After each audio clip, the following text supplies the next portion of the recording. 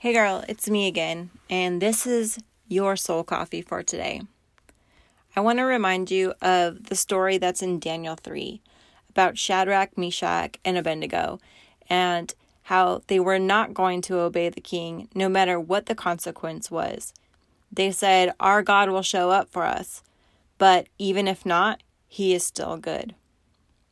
Here's the thing. Sometimes God says no. Sometimes he doesn't heal. He doesn't intervene. He doesn't do things the way that we would prefer him to do them. What will our response be? What has it been? Frustration, anger, rejection of him. We believed him for something, and he still said no. We all will come to this point in our faith. What do we do with the anguish of our beaten hearts with a God who could have changed our circumstances, but chose not to? We struggle and we doubt and we question. Not much different than John the Baptist must have felt just before he was killed. Why, Lord? Why, when you could, you haven't?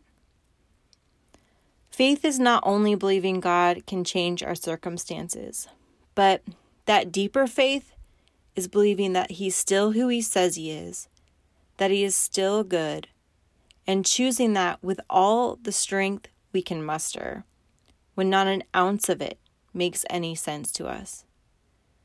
Jesus even asked God to intervene so that he wouldn't have to die. And God said no. Jesus understands what it's like to feel deeply disappointed. We can take those things to God. And if you're feeling like that today, just ask him. Say, Lord, I don't understand this. And I actually am a little bit frustrated with you.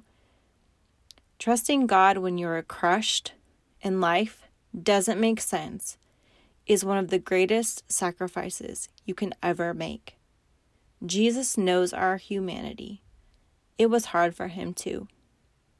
Let me pray for you. Lord, I pray for my friend today, especially if she's dealing with disappointment in you. Lord, you do things that we don't always understand. We don't know why you say no or why you don't heal and why you let it hurt so bad sometimes. We need you.